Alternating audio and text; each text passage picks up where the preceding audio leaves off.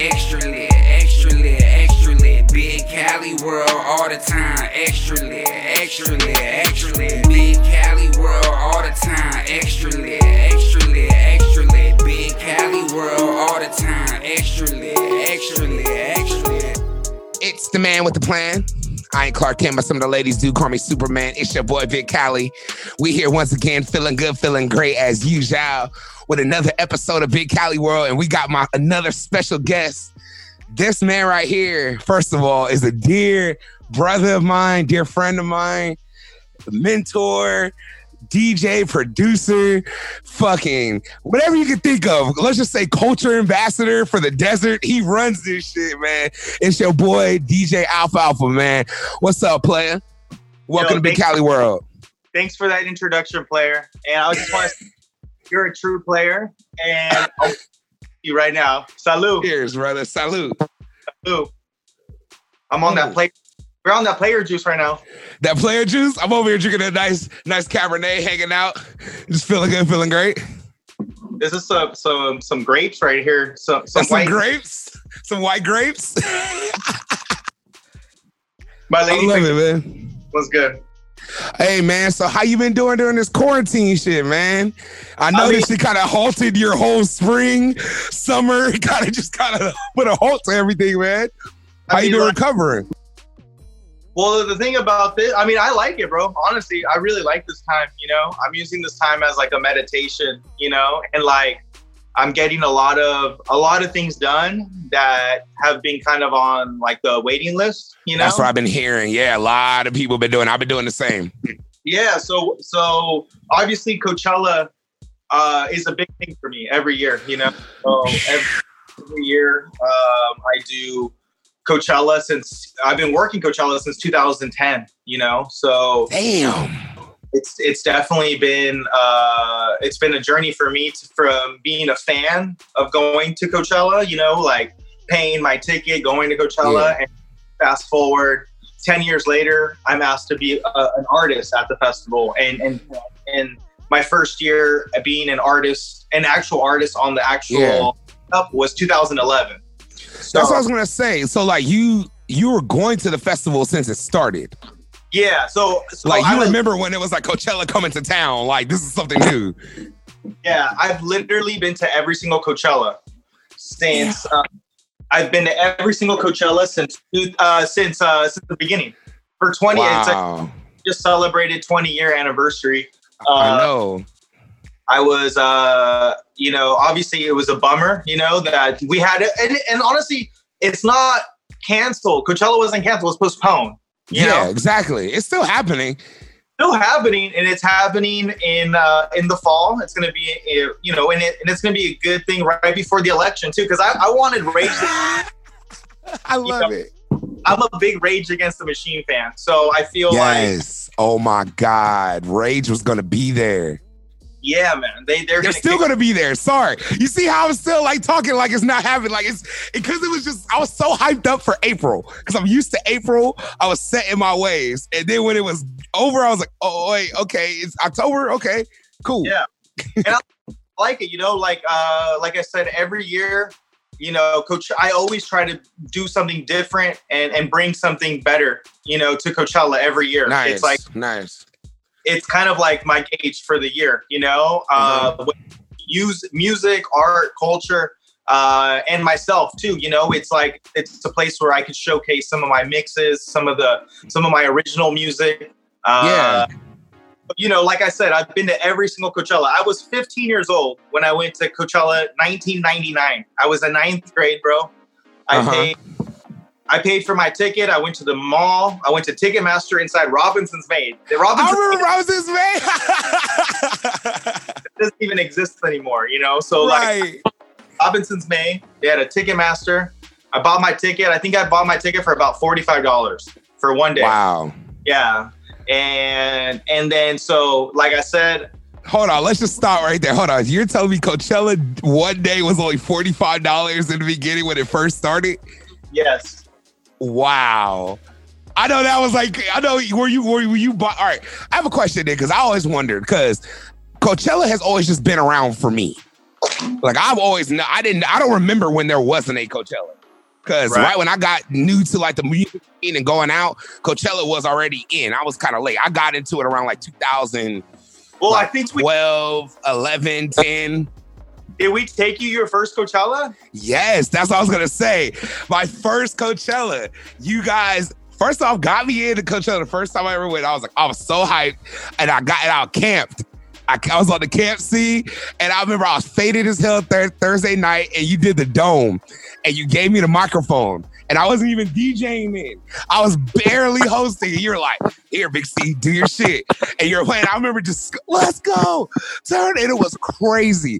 And it was my first time ever being in front of that many people in Coachella, and I was like, wait a minute. This is it. And then the next year, either the next year or the year after that, that's when you DJ'd, I think it was the Sahara tent.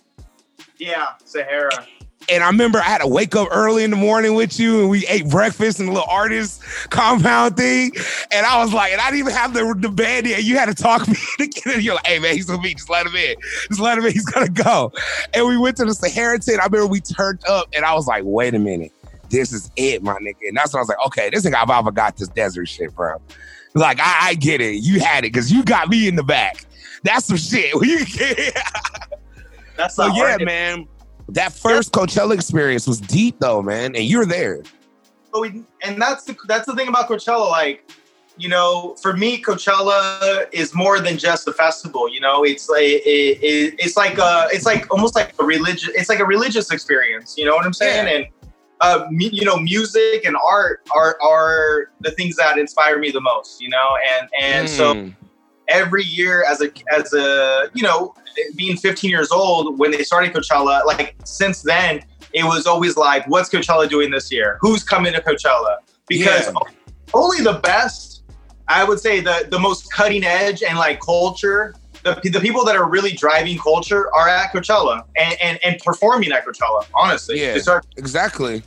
And so a lot of artists' name were made from Coachella, that Coachella performance. Like I heard a story someone was telling me about Daft Punk, how they used like all their budget for their Coachella performance and literally changed the way dance music and like seeing that rave scene, that scene was even looked at back then because no one's seen nothing like that. And I was at that Coachella, and that Coachella you're talking about in particular when Daft Punk debuted their Pyramid, you know, at the same time Madonna was playing in the Sahara tent, you know, like that's fucking crazy, bro.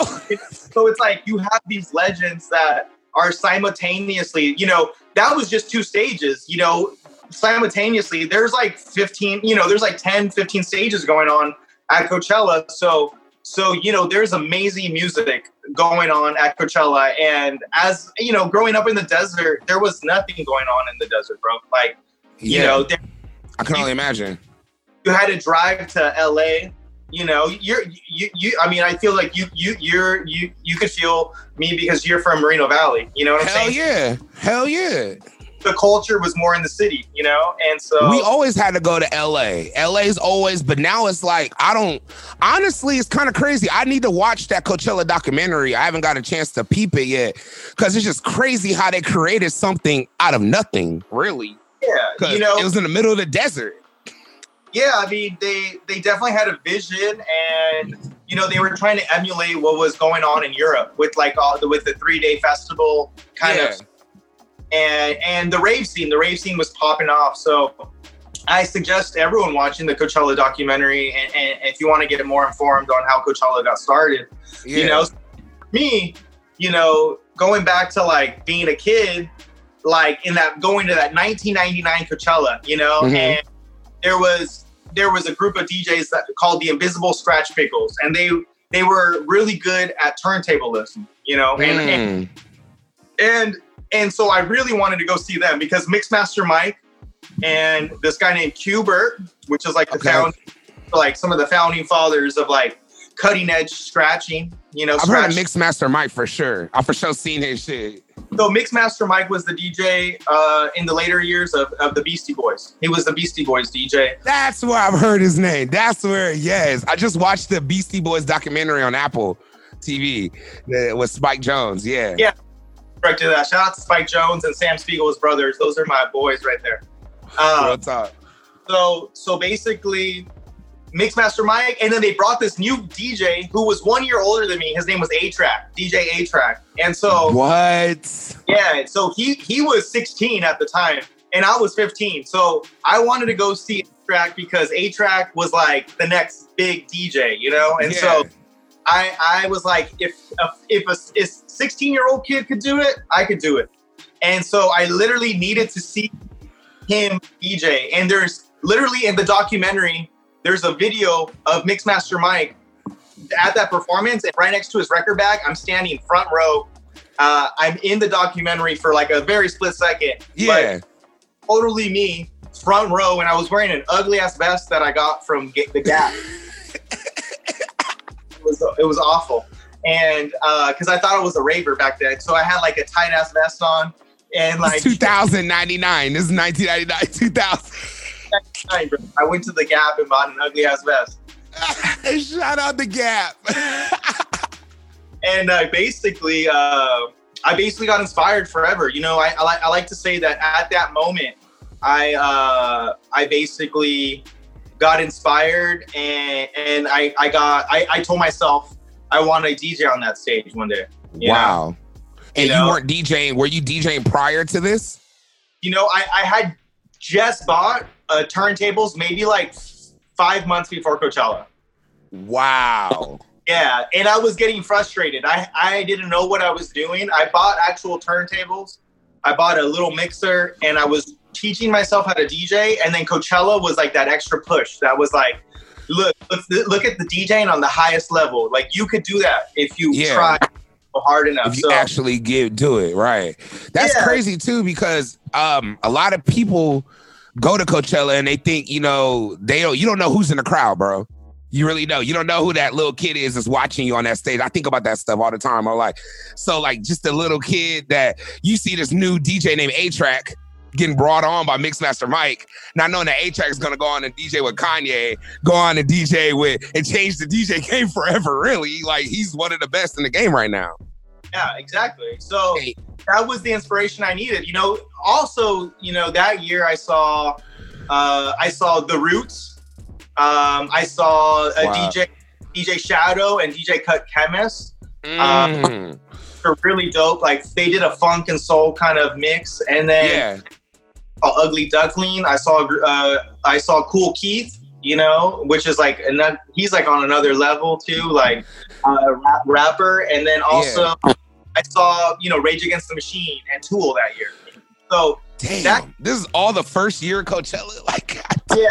Some of the artists I saw first year, and there was small tents that had like drum and bass, and a lot of drum and bass, and like kind of like reggae MC on there, and like it just opened me up. I was like, wow, like this is dope. Like, like I was watching MTV at the time. I was a freshman in high school. I was starting to get into hip hop, but going to Coachella, it showed me that there was a counterculture. That there was some underground music that I don't need to listen to the top 40. There's a lot of dope music out there, and I'm really thankful that the festival happened, because I think I needed something. At that time in my life, I was like, I love soccer and I always played soccer, but I also I had this artistic kind of like, I was into graffiti and art, but I also I wanted to make my own beats. I wanted to DJ and scratch, and mostly. And this is all at before 15. Before you going, you knew this. This is like literally like 14, 15. Like I was definitely getting into hip hop in like eighth grade for sure. Like that was what album got you into hip hop? What moment, if you remember? Do you remember it was a moment that you were like, "Whoa, this is rap. Okay, this is lit." Or it was Roundabout Music, and they sold used CDs because back then people bought CDs. Wait, so repeat this place again. I'm sorry. What did you say? It's called Roundabout Music. Roundabout Music. Okay. And they sold some new CDs, but mostly it was used CDs. So people would listen to a CD, they would burn it, and then like sell it or whatever. So like I would buy. I bought Wu-Tang Forever. Out the gate? That was the first hit. Freaking RZA. Inspector Deck, Raekwon, Yeah. Ghostface. It was too deep. Older bastard. And I remember you told me you DJ'd with them. You DJ'd with Ghostface like years later. It's kind of crazy how that came. For Ghostface in 2 years ago in 2018, I DJ'd. We brought out Ghostface. My neighbor John Dreyer. He started a company, an event company, and his first event he wanted to throw, he brought out Ghostface Killer and Killer Priest, and I DJ'd for Ghostface Killer and Killer Priest that night, and it was on 420, so it was the Wednesday in between Coachella. So Coachella was happening, and then that Wednesday, like in between Coachellas, we threw a party, and then the following day we did Coachella. Like again. So that Thursday night, you're at Coachella, you're at the fairgrounds. Yeah, so it was like nonstop. Wow. Sure. But it was a blessing. I think very few people could say that they DJ for the Wu-Tang Clan. Exactly. No, that's crazy. I'm not gonna say I would be starstruck, but I'd have been like, whoa, like I'm really like, did you live in that moment? Like, were you like, this is like, did you remember young Alf Alpha going to Roundabout Music, picking up Wu-Tang Forever and listening to this man's words? And you're like, wait a minute.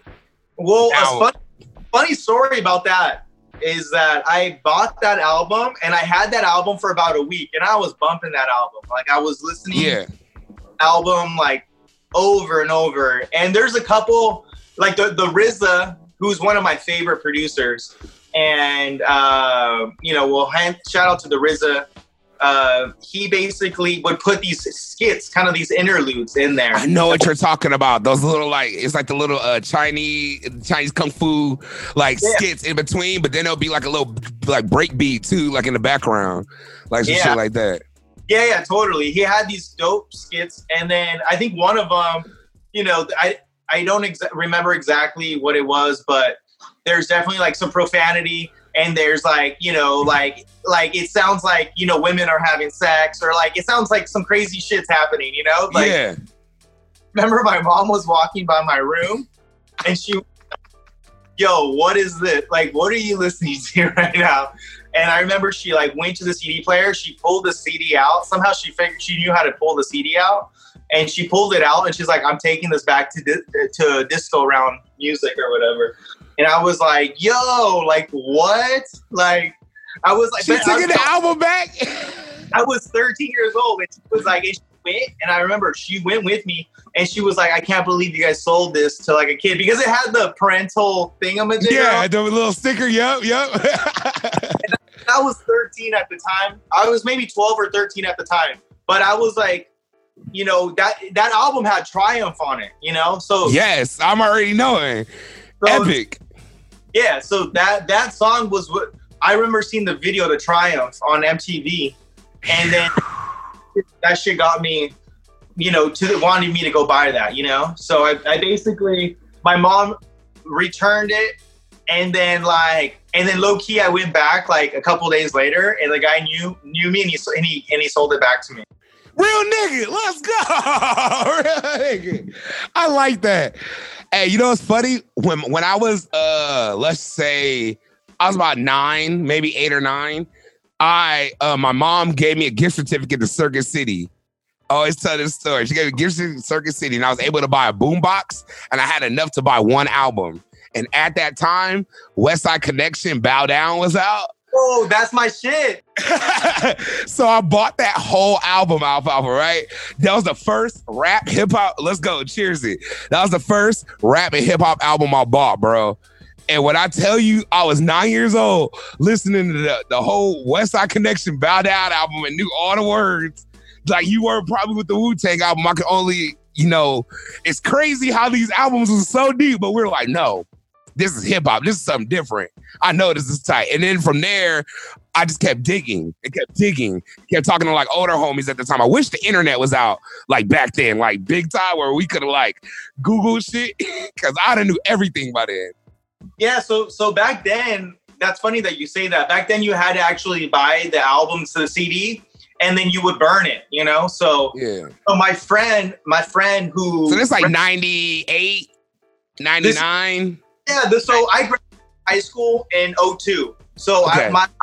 I went to high school 1999, 2000, 2001, and 2002. God, that was a great time in music. Yeah. Damn, you went to high school during all the Cash Money era, all the Rockefeller era. Damn. So Back when niggas was spending $1 million on videos. one of my best friends in high school, his name's Adam Redstone. Rest in peace, Adam Redstone. R.I.P. His grandfather actually owns Viacom, which owns MTV, owns VH1. Like it was a real business. Yep. And my friend Adam, his parents lived in Rancho Mirage. His grandparents lived from Boston. He was getting in a lot of trouble, doing a lot of graffiti in Boston, and he came out here, and me and him clicked in art class. He's a graffiti writer, and I would mess around with some graffiti and art back in the day. So yeah, me gravitated towards each other, and he was the only kid at our school that had a tattoo. Now everyone in high school has a tattoo, but Adam Redstone in high school, he had a tattoo on his calf, and it was some crazy shit. It was, and so he basically had, because he had the resources, he had the sickest CD collection, bro. Like the sickest. So my boy would literally give me his CDs and be like, here, you could have them for a couple of days and just burn them all. Damn, so you had to connect. Like you had everything. So he put me on Gangstar, Pete Rock, because he was from Boston. So he basically put me on to obviously Gangstar and Gangstar's from Boston. So he basically put me on to all that shit, bro. And all the early shit, the Pete Rock. I remember listening to Pete Rock for the first time. Carmel City. I was listening to all that CL Smooth, and I was just I loved hip hop. By 99, 2000, I was I was into it all, but before that, bro, I was into punk rock, bro. That's what I was gonna ask you. What were you listening to before that? You had to listen to something. What were you on before then? So basically, I was Rage Against the Machine was my shit, bro. But actually, to rewind though, before Wu-Tang Clan, when you asked me what album really triggered it, it was the and that was more when what album? What'd you say? Diggable Planets. Oh, okay. And Diggable Planets is a jazzy hip hop. I know about Diggable. Wait, didn't they make bro, not Diggable Cool Like That? It's one of the dopest fucking. No, they got songs. I know a few Diggable Planets songs for sure. I'm cool like that. That's what I was thinking. I was like, yes. So yes. I believe they came out. Kiwi Tarat and Evie. Okay, yep. I believe they came out in 94 or 95, and so sometime around there. I remember that because my sister started working at a record store, and she gave me that cassette tape. Okay, so your best friend's grandfather worked for Viacom and had all of the albums, on deck. Then your sister worked at the record store. So you literally just had two sources of music at all times to hear all shit. So you could say, were you raised around music basically growing up all your life? I was, but it wasn't the type of music. I mean, it was mariachi. The type of music that I grew up listening to was traditional Mexican music from my father. Got you. So shout out your pops too, man. Shout out your pops too, man. My father, he's from Jalisco, and he's from the home of tequila and mariachi. Hey. So that's my blood is basically from that music. The music. My father's not musical, but he loves music, and so my father. He would always be the first one to hire the band. He would be like, I like that. I like that. My dad's not playing the instruments. He's hiring the band. So he's like, no, I want the whole band at my shit. I want it to sound tight. I know what I want to hear. Yeah. And in a mariachi, if it's a good mariachi, you have at least eight musicians, So you have the violins, you have guitar, you have bass guitars, you have the trumpet. You have the harps, you know, you have. And they're singing at the same time, playing instruments and singing. Hey, you gotta give it to the mariachi fans, man. Real shit, man. Cheers to mariachi. We got Big C. We gotta go to Jalisco one day, bro. I'm trying to go to Mexico, bro. I saw you DJing out there in Mexico when you were out there with Speak. Talk about that for a minute, man. How was DJing out there in Mexico, bro? Well, bro, I'm blessed, bro. Like, you know, I was born in Palm Springs. You know, Palm Desert's my hometown, but my parents are from Mexico. So every summer I would go to Mexico, you know? So every summer, baby, bro, like until, you know, maybe I was 22 years old, every summer I would spend in Mexico for at least a month. Oh, in Jalisco? And I would go to Zacatecas. So my mom's from Zacatecas, and then Jalisco is like literally like an hour away, you know? Got you. Okay. So how far is that from like Mexico City? It's pretty far. It's like north of Mexico City. It's literally in the center of Mexico. Like if you put your center of Mexico, that's where I'm from. And okay. I like being from the heartland of like Mexico. Like that shit. That sounds tight. How was those summers out there? It was good, cool, man. Like, you know, we would be on the ranch, bro. Like, my family raises cattle, and they have my grandfather. He was a farmer, so my family comes from farming people, you know. So like, we would go out there. I would go with my mom in the mornings. We would milk cows, bro. Like I would. Alf Alpha, you were milking cows, my nigga. You're out there milking cows and doing the real gritty work for the people. Yeah, man. That's so tight. We gotta make that cheese, bro. We were making cheese. You gotta make that cheese. Cheers to that, bro. I was straight up. My mom's job was to milk it, and then my job was to take the cow and tie its legs. It was called pialad. So I would pialad the cows and then make them secure and safe so my mom could get in there and milk it. That's crazy. So out there during that whole time, bro. Yeah. Were you listening to? Was there any musical influences out there? Yeah.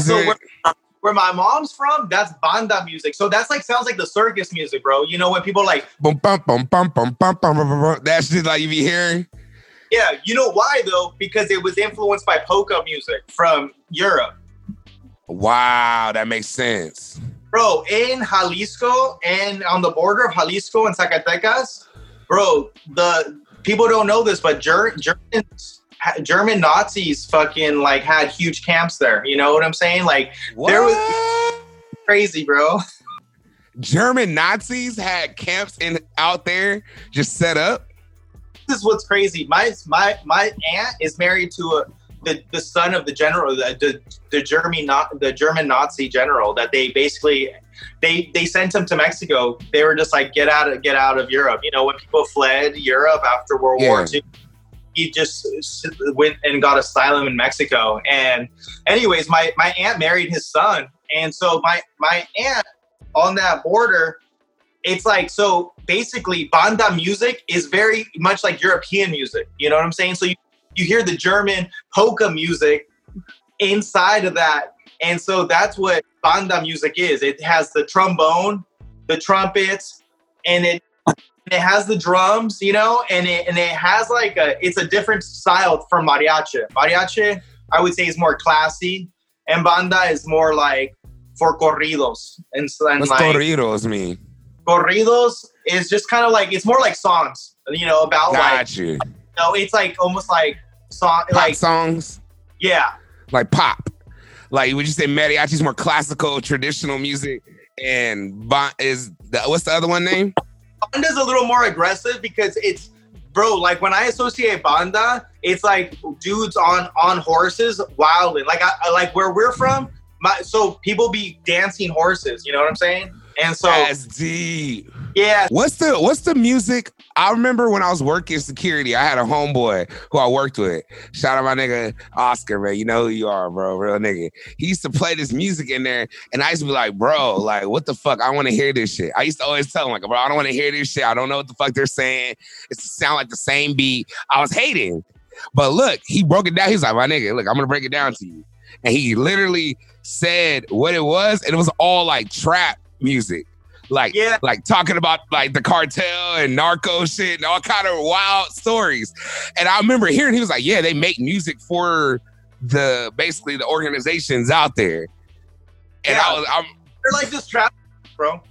It's like real trap music though, like the real trap music. Yeah. Like, I mean, it could be about anything. It could be about like your dog dying, or it could be about like you smuggling drugs. You know what I'm saying? Like that's real. The spectrum goes. It's just so like when I go to Jalisco and Zacatecas, like my dad would wild out. Him and his brothers would get the mariachi for 10 hours and get a banda for 10 hours. And it would be like a 24-hour party. And they would 24-hour party.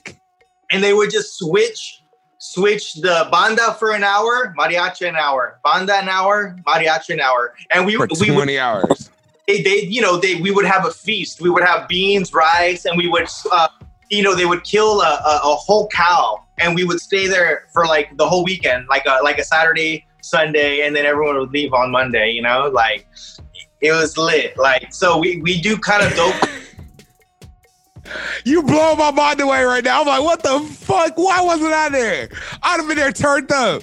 And so like we'll have like the bulls out because my cousins raise bulls for Spain and for bullfighting, bro. Like the biggest, scariest bulls you'll see in the world. My cousins, like I remember going to kid and feeding them, giving those guys water, and like they're crazy, bro. Like those bulls are insane. So like we have like some bullfighting going on, and then we also have like fucking, I used to get on the little bulls, the becerros, and then like I would like fucking a rodeo, bro, like and try to hold on for like 10, 15 seconds or whatever.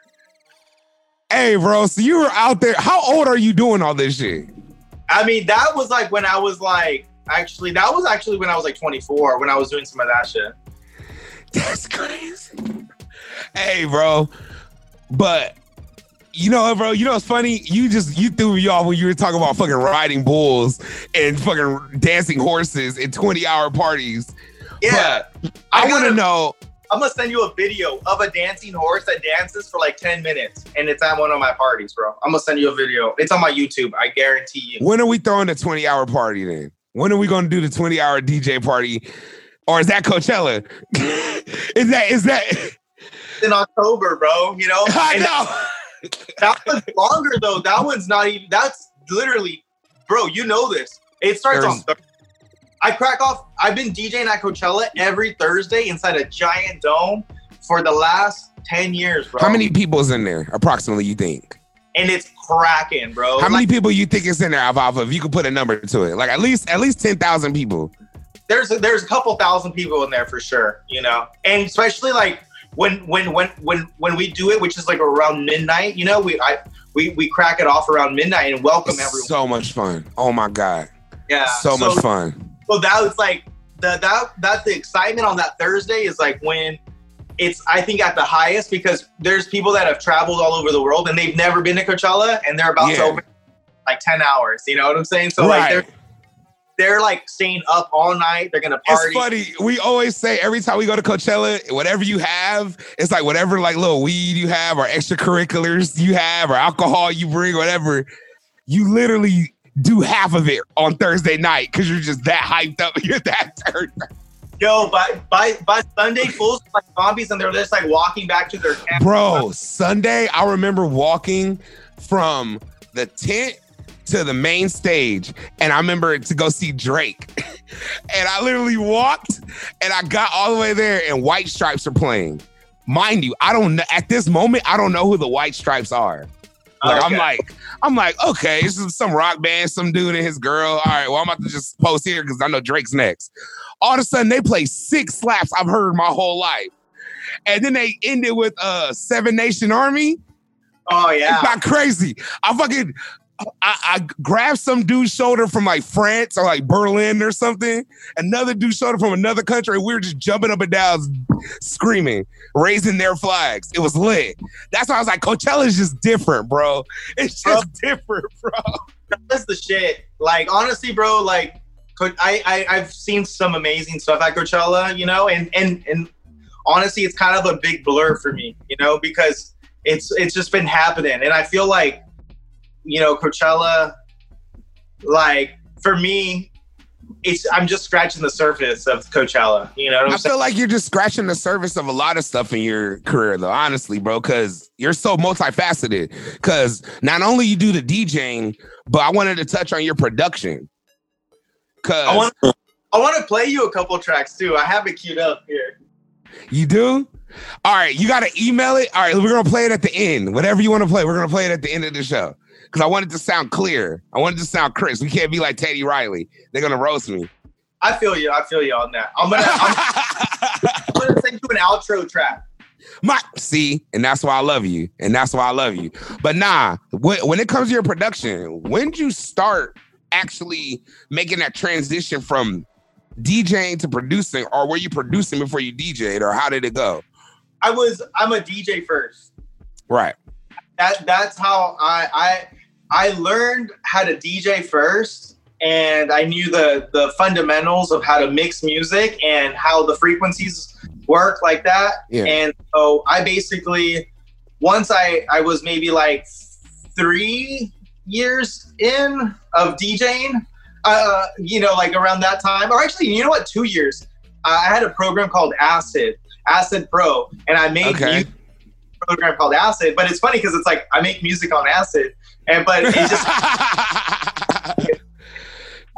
And I remember I made it kind of like, I started figuring out the concept of how to make a beat, like how to loop shit. Cause I was into loops. Like I look.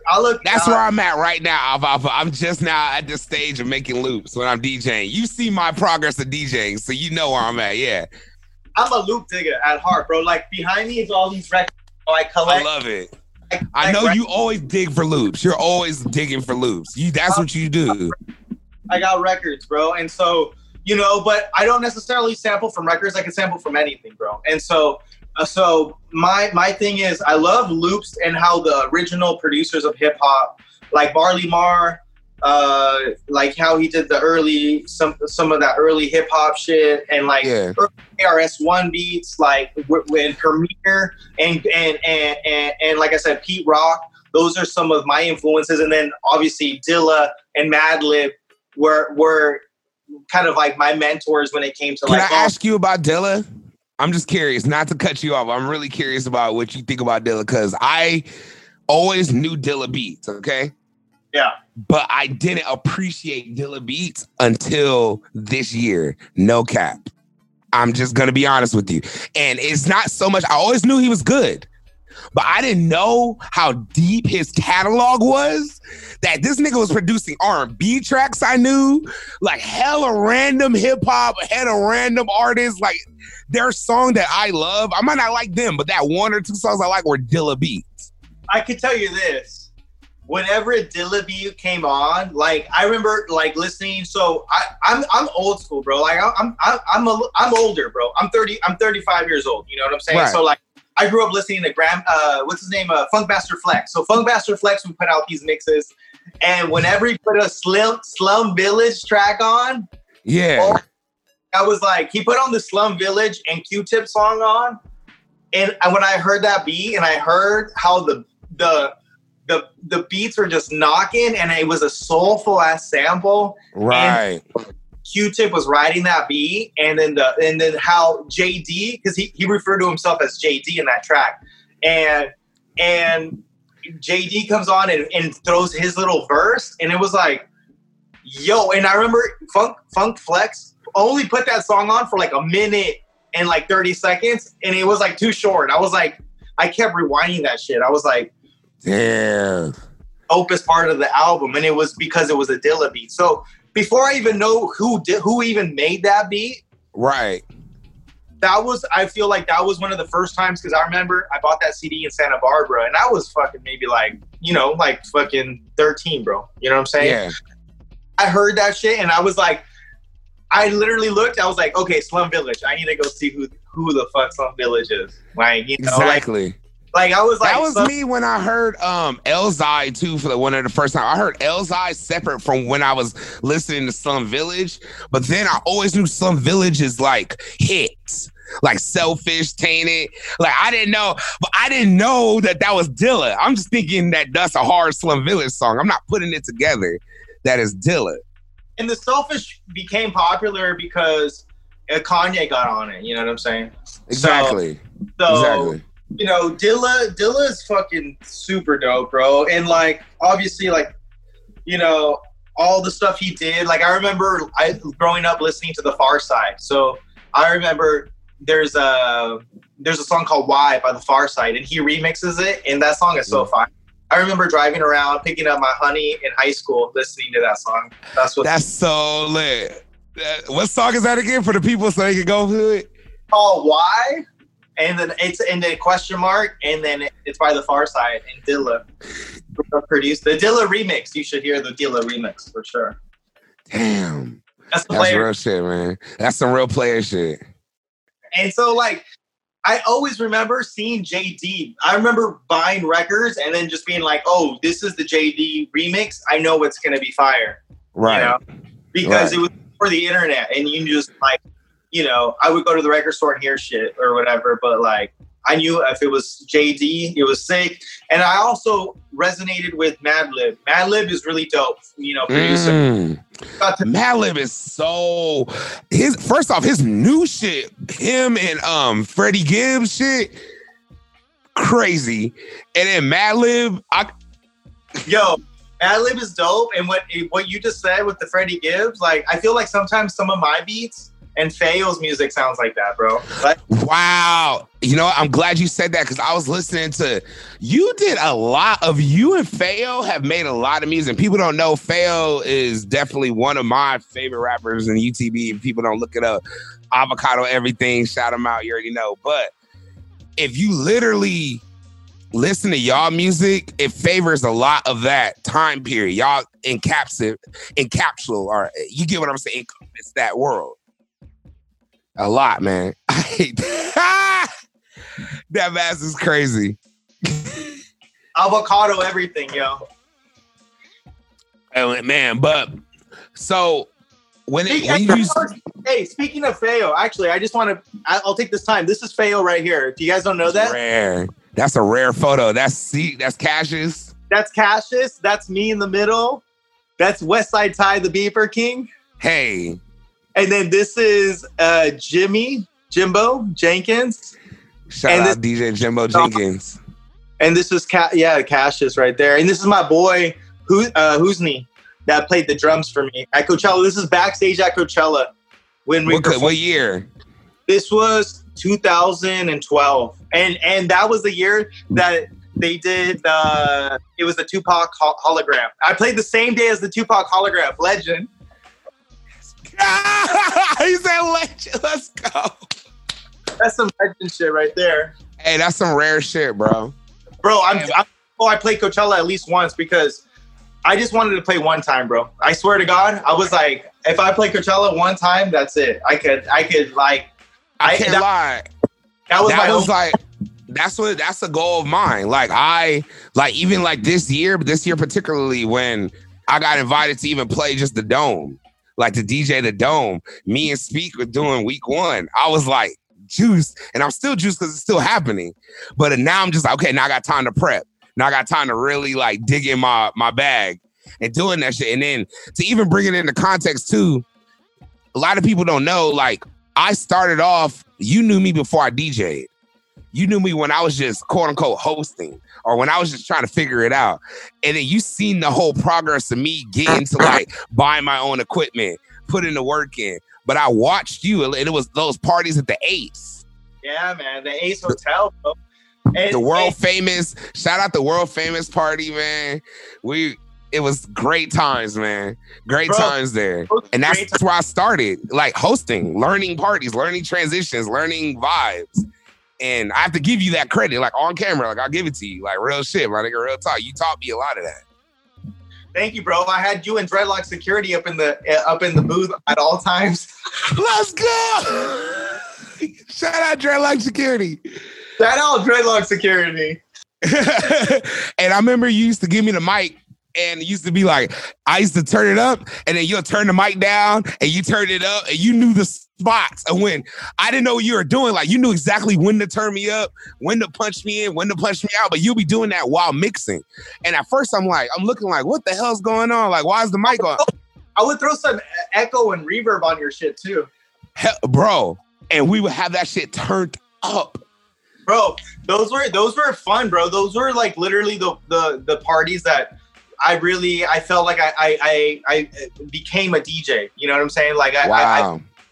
Like those were, because I started DJing there a lot, bro. I was DJing there like twice a month, and it was like getting packed. I did my party once a month, but I also did a pool party there too. So I really got my chops at the Ace, and the Ace is a different crowd. People don't want to hear lame shit there. You know what I'm saying? They want to hear dope shit. Yeah. And so like it was an honor for me to be able to meet them and have them approach me and say, hey, you are, the vibe of the desert that we're looking for, and we want you to, and we want you to, we trust you with your taste and what you're going to do, so that was fun. And, and honestly, our parties got too big. At first I was like, like I had to be realistic, because that room is pretty small, the Amigo room. And so like, go there, it would literally get packed to the rim. And the last time I DJed there, it was way too turned. People were crowd surfing. It was like, it was so lit. It was so much fun though. We had a great time. You can't say it. There's pictures of me, and we're probably gonna use it for the flyer. It's a picture of me like in a luau shirt. I used to come there in the tank top to say I'm the sexiest fat nigga on earth. I was like 481 pounds, drunk out of my mind, ready, grabbing the mic, and then you just let me learn you taught me, but you let me work my shit out. It was like the gym. You were getting your deal, but I was learning my hosting. But then I was always watching you DJ. I always watch how you mix, I always watch your transitions. And I was like, okay. And then I remember when you first came, and I mean, I never even talked to you about this. This is real shit. I remember when you first came to my birthday party at the S Bar. Shout out to S Bar. And you pulled up and you got in the booth with me and you were watching me DJ, and the crowd was cracking and you were watching and it was packed. And I looked at you, I was like, damn, my nigga Alf Alpha was watching me DJ in my city and I was in his. It was like a moment. And I was like, this is real. This is when I was like, okay, I'm DJ Big Cali now. I'm really out here DJing. I could literally look at Alf Alpha. Pretty lit too. And I think that was one of the times when I bought my first bus, I believe. Yes, you brought the V-Dub bus out there. And that's right, we would have hotboxed the bus afterwards. Shout out to S-Bar, man. We really were hotboxing. Yo, shout out to Riverside as well. We baptized my bus. The Super Sonido bus, we smoked the first joint with you and Cassius. Wow. Inside that bus. And I was like, we got to do this right now. I'm glad you brought up Super Sonita. I want you to talk about that a little bit. What is Super Sonita? What is that? Because I know you always been one to bring live music into your DJ set. I've always seen you bring the congas up there, the percussions. Explain Super Sonita. So what Super Sonido is, it's a label for me, and that label encompasses a lot of things. Right now, we're in the Super Sonido Studios. The official name is Super Sonido Sistema. Super Sonido Sistema. System, yeah, super sound system. And so I like it. We're in the Super Sonido Sistema Studios right now. We are a full production. We produce music, and we have a whole live. We could record live drums, live guitars. Like we have a whole live room that we could record in and mastering. And basically, we have a lot of toys here. I would say they're basically drum machines and different keyboards and different things that I could produce music. I do production for HBO. I did a movie for what? I scored a movie called Palm Swings, guys. It's insane. You guys got to go watch it. Please. The more you watch it, the more I get paid. Please watch it. Where can we watch it at? So we could watch it. You can look it up. It's called Palm Swings. It's there's a couple distributors, but Amazon I would say would probably be the best. Okay, cool. To see it. It was filmed in Palm Springs, and the producers and the director contacted me, and they said, you're from the desert. You play Coachella. We love your music, because I be producing music and putting it out there for since My first official release was an international release in Japan, a Japanese label. And that Japanese label licensed some of my music and put it out there. So since 2009, I've been putting out music, you know? Wow. Was that the Beats in My Jeep and all those beat tapes and stuff? Oh, yeah, no. The Beats for My Jeeps was like a trap-ass mixtape. I love that tape, by the way. That was a great tape. That was super lit right there. But you know, the first album I ever officially released is this, bro. This is a Japanese copy. I ordered them off Tower Records in Japan. They're like some of the people that carry it. It's insane. Wow. And basically, you know, after what's on that album? Like, what is it? All original beats, and who did you work with on that first album? Beats, you know, kind of in the vein of like the Dilla Madlib kind of shit, you know. And so, and actually, which is a funny story, in Tower Records in Shibuya, Japan, next to my album was Madlib's album, and they featured it. It was featured. Wow. Talk about bringing it around back. Yeah, so this when I moved to Los Angeles, you know, I was obviously I was broke, bro. Like I was literally went out there and I was like, I need to get on my grind and start paying my bills. You know what I'm saying? Like right. I was grinding and I was definitely like living paycheck to paycheck, I would say. So when I got a small licensing deal, I think I got like $1,200. That shit was like hitting lottery for me. Like I was like, yo, I just licensed music, and they gave me, that was my advancement. They were like, hey, we'll give you $1,200 advancement. And I was like, oh, dude, so to explain to the people so when you license it, they're able to sell it to other people or entities or shows or. We wanted to make CDs and put my music on iTunes. iTunes was a new thing back then. This was like kind of, you know, 2009. So like people were barely kind of figuring it all that out, but people were still buying CDs at that time. And so, you know, I was blessed, you know, the label that put this out, they got me. So this features 18 tracks, and what's the name of that album? It's called Jump Wildly About. And is it available still right now? Could we hear it, or we have to go? Go to my website. You can hear it. Okay, we're gonna shout out your website at the end. Then we gotta hear that. What else you got? If you go to I love you brought shit. I love you have a bunch of shit. People can't see. He just busted out hella like rare ass facts and shit. What's this right here? Yeah, so check this out, bro. This is a magazine called Wax Poetics, bro. Okay. And Wax Poetics, that album that came out, you know, they featured Bill Withers in this album. You know, rest in peace, Bill Withers, bro. R.I.P.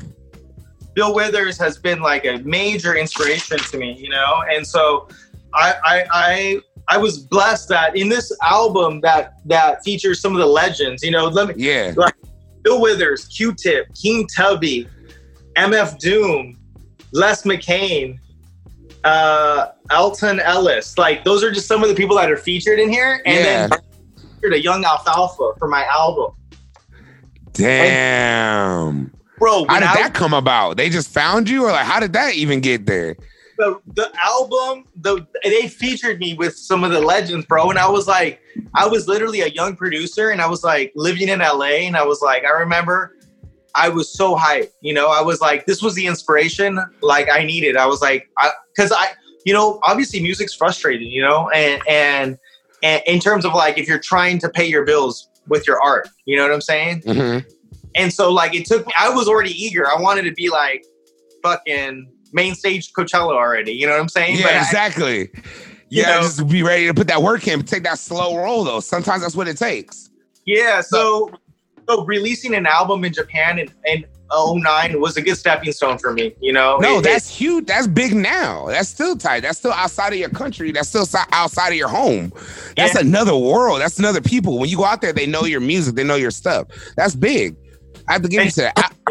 Page ad of my album in the magazine. Man, that's crazy, bro. And what year is this again? 2009, you said? 2009, bro. So you've roughly been DJing and doing this production music for over 20 years now. Dude, I'm an old guy.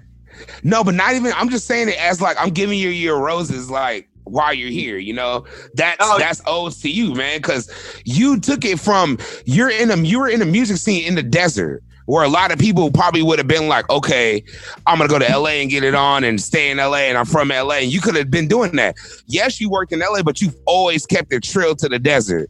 You've always kept it like I'm really from Palm Springs, Desert Hot Springs. You're bringing us out there. You showed us that wave out there. We were coming to the Ace Hotel. You made it like, oh, wait, there's a party scene out here. But you, even with Gopi, shout out Gopi, bringing us out there, like doing that whole thing. So I want to know, you know, before, because I know we can't keep you long, man. What advice do you have for maybe someone that's out there in the desert that has like, or maybe out there, maybe in a city where the music scene may not be prominent at that time? What drive do you give them to keep going, or what do you recommend for them to maybe level up their game and do what they have to do? I mean, going back to like this whole quarantine thing, because in the beginning you asked me like how am I holding up in the quarantine? And honestly, to tell you the truth, if you're gonna be a dope producer, I feel if you're gonna be a dope producer, artist, kind of creator, you have a bit of a recluse, you know. So this thing, you know, people, you know, I hope they should use it as a time for them to reflect on what they want to do, you know? And especially now, like the whole question of like, is your shit essential or not essential? Like that's some yeah, right. That is crazy. That's some crazy shit. And so like what businesses are essential, but because you could argue every business is essential, and you could also argue every business is not essential. So like I'm just saying, like if you're trying to be an original dope ass artist, it has to be from you. Like you could get inspired, you could do like you could you know, be inspired by other people, but like if you're biting shit, or if you're just like copying like other people's game plan, like that's just gonna be right through the thing. You know what I'm saying? Like I feel like the dopest artists are just like they're organic with their shit, you know. But at a certain time, you have to follow through, and as an artist, you have to commit. You know, so a hard time for me is like when to know if when the beat is done. You know what I'm saying? Like because you can keep adding shit to the beat. You know what I'm saying? You gotta like sometimes. You know, and I feel like Dilla was really good at that. Like he just the right amount of shit to make it go through. That science alone with Dilla, it's like it's always off beat, but yet right on beat at the same fucking time. And that's so annoying trying to figure out that part when you're producing, man. It's like, what the fuck, man? Yeah. So like, and if you're gonna be a dope artist, your sound. You're going to have some kind of signature sound too. You know what I'm saying? Like, have to, like, I feel like a good example of that is like K Tronada. You know, like an artist like K Tronada, like all his beats are dope and they have a certain kind of vibe to them. You know what I'm saying? It is definitely I love DJing K Tronada tracks. Can't lie. All K Tronada tracks are like Sid tracks, K Tronada tracks, mixed in like some Stevie Lacy. You know, you got a whole like Sunday brunch or like a Saturday vibe or a pool party vibe. It's a thing. There's like producers that kind of emulate that, you know, and it's dope. I'm not hating on those producers, but like, you know, I give props to the originator. So like, like I look at like just like, you know, how do you freak it, you know, and it'll like for me, like the type of production I really love is like sample based production, you know, like shit that like you could sample, but then with the live instrumentation, like you said. So part of the Super Sonido studio is I like to sample nice rare jazz grooves or like funk grooves. I love funk music, and like guitarists come in, and you had a guitarist the other day on your live feed. And it was that's my that's my bro, man. That's 5K, man. He's nice, and that guy is nice, and I still want his contact because I need him here to do. Bro, I'm gonna bring him over to the Super Sonido. We're gonna come through. It's gonna be a vibe for sure. Really nice, bro, and I like that because that's when you're taking your music and the to another level, you know. Well, let me be honest with you. I'm gonna be real with you, Alf Alpha. That's how I learned how to DJ better, is because I live with her. I live with 5K. That's one of my roommate. So when I DJ, I learned how to DJ with playing with a live guitarist. Oh wow! So if I can DJ and keep a live guitarist on beat without messing him up, a crowd is nothing, because it's just like keeping count. Bro, so if I Yeah, you're a legend, bro. Stop it. With the guitarist, my boy. Bro, but that's how I practice. It's just how God works. It's just how, the spirits work. It's like how it just fell. And it helps me keep my count. It helps me keep on beat. And you understand that. You understand what I mean. The thing is, the best thing to kind of relate it to is jazz music. Like jazz music is improvisation. And so, improvisation is, you better stop. We could talk like 4 more hours. You just brought up jazz. I'm a jazz head. We could do that, man, all night, bro. Oh, dude, I was listening to the Jazz Crusaders the other night. I took some mushrooms. I can enjoy my jazz. I can't lie. I for sure was listening to Miles Davis this morning. Actually, very rare. Hold on, before I get out of here, I got this album that I'm gonna drop on you that I heard. It's called, I cannot pronounce this. Never mind. If people can see it, it's right there. It's a French album. It's a French album by Miles Davis. Ooh. He made this album before he made Kinda Blue. Oh, nice. He made it before he made Kinda Blue, and he made it for a French movie, and he played it. He just went in there with a SIG. He had a whole European band that he never worked with, and he just went in there and just started playing it while the movie was playing in the background. And then the whole album. I'm gonna send you this album when it's over. I want you to listen to it. I for sure had to take a little Sid trip and go down and go listen to that and go on the other side. And I seen the top of the mountain, and I know the answers. But nah, brother. Hey, I'm gonna be real with you, man. I appreciate you chopping it up with me, man. And you are a legend in yourself. I appreciate you influencing niggas like me, giving people like me a chance and letting me see the desert, showing me your home and letting me appreciate that. I love that. That's my second home. I love the desert. I love what is waterfalls, bro. I want to take you to the waterfalls, bro. Hey, I lost 200 pounds. I can go with you now. Now I can go. But I really appreciate everything, though, brother, man. And where can people get your music? Where can people get your stuff, man? Shout all your shit out, man. Just go, honestly, just to make it easy on everybody, just go to alfalpha.com. Alfalpha.com. Instagram, Alf Alpha. Twitter, Alf Alpha. He plays so good. Oh, and just to let you know, he's the originator of spelling the word Playa, player. I'm the original Playboy, and no one could tell you different. I'll give it. Hey, you were using the word. We took it. We've been using it since, and that's why you family, you DJ'd.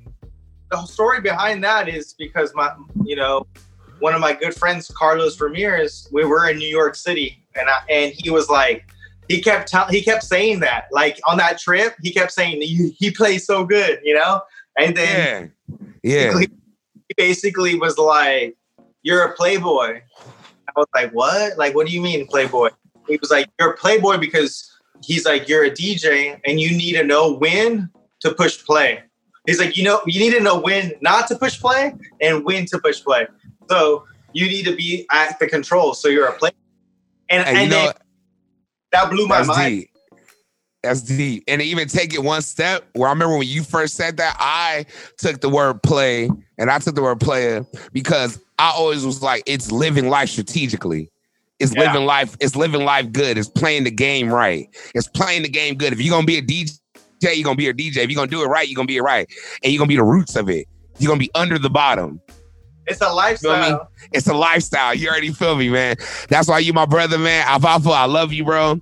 And for man, for all your production, for all your productive needs when it comes to this podcast stuff, audio and visual, go to productiveculture.com/podcast. And how did you hear about us section? Put in Big Cali World.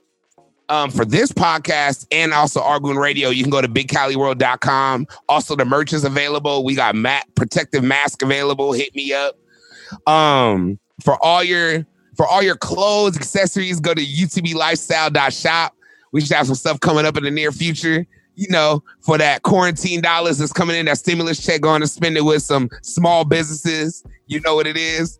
I love he has his mask on right now for people that ain't watching. This is comedy and shit. But nah, man. And yeah, I think that's it, man. Alf Alpha, alfalpha.com, bro. If you guys want some dope ass beats and if you want to hear some dope ass music, go to alfalpha.com. That's what I'm talking about, man. It's the man with the plan. I ain't Clark Kent, but some of the ladies do call me Superman. It's your boy, Big Cali, man. Peace out, man. Love you, Alf Alpha.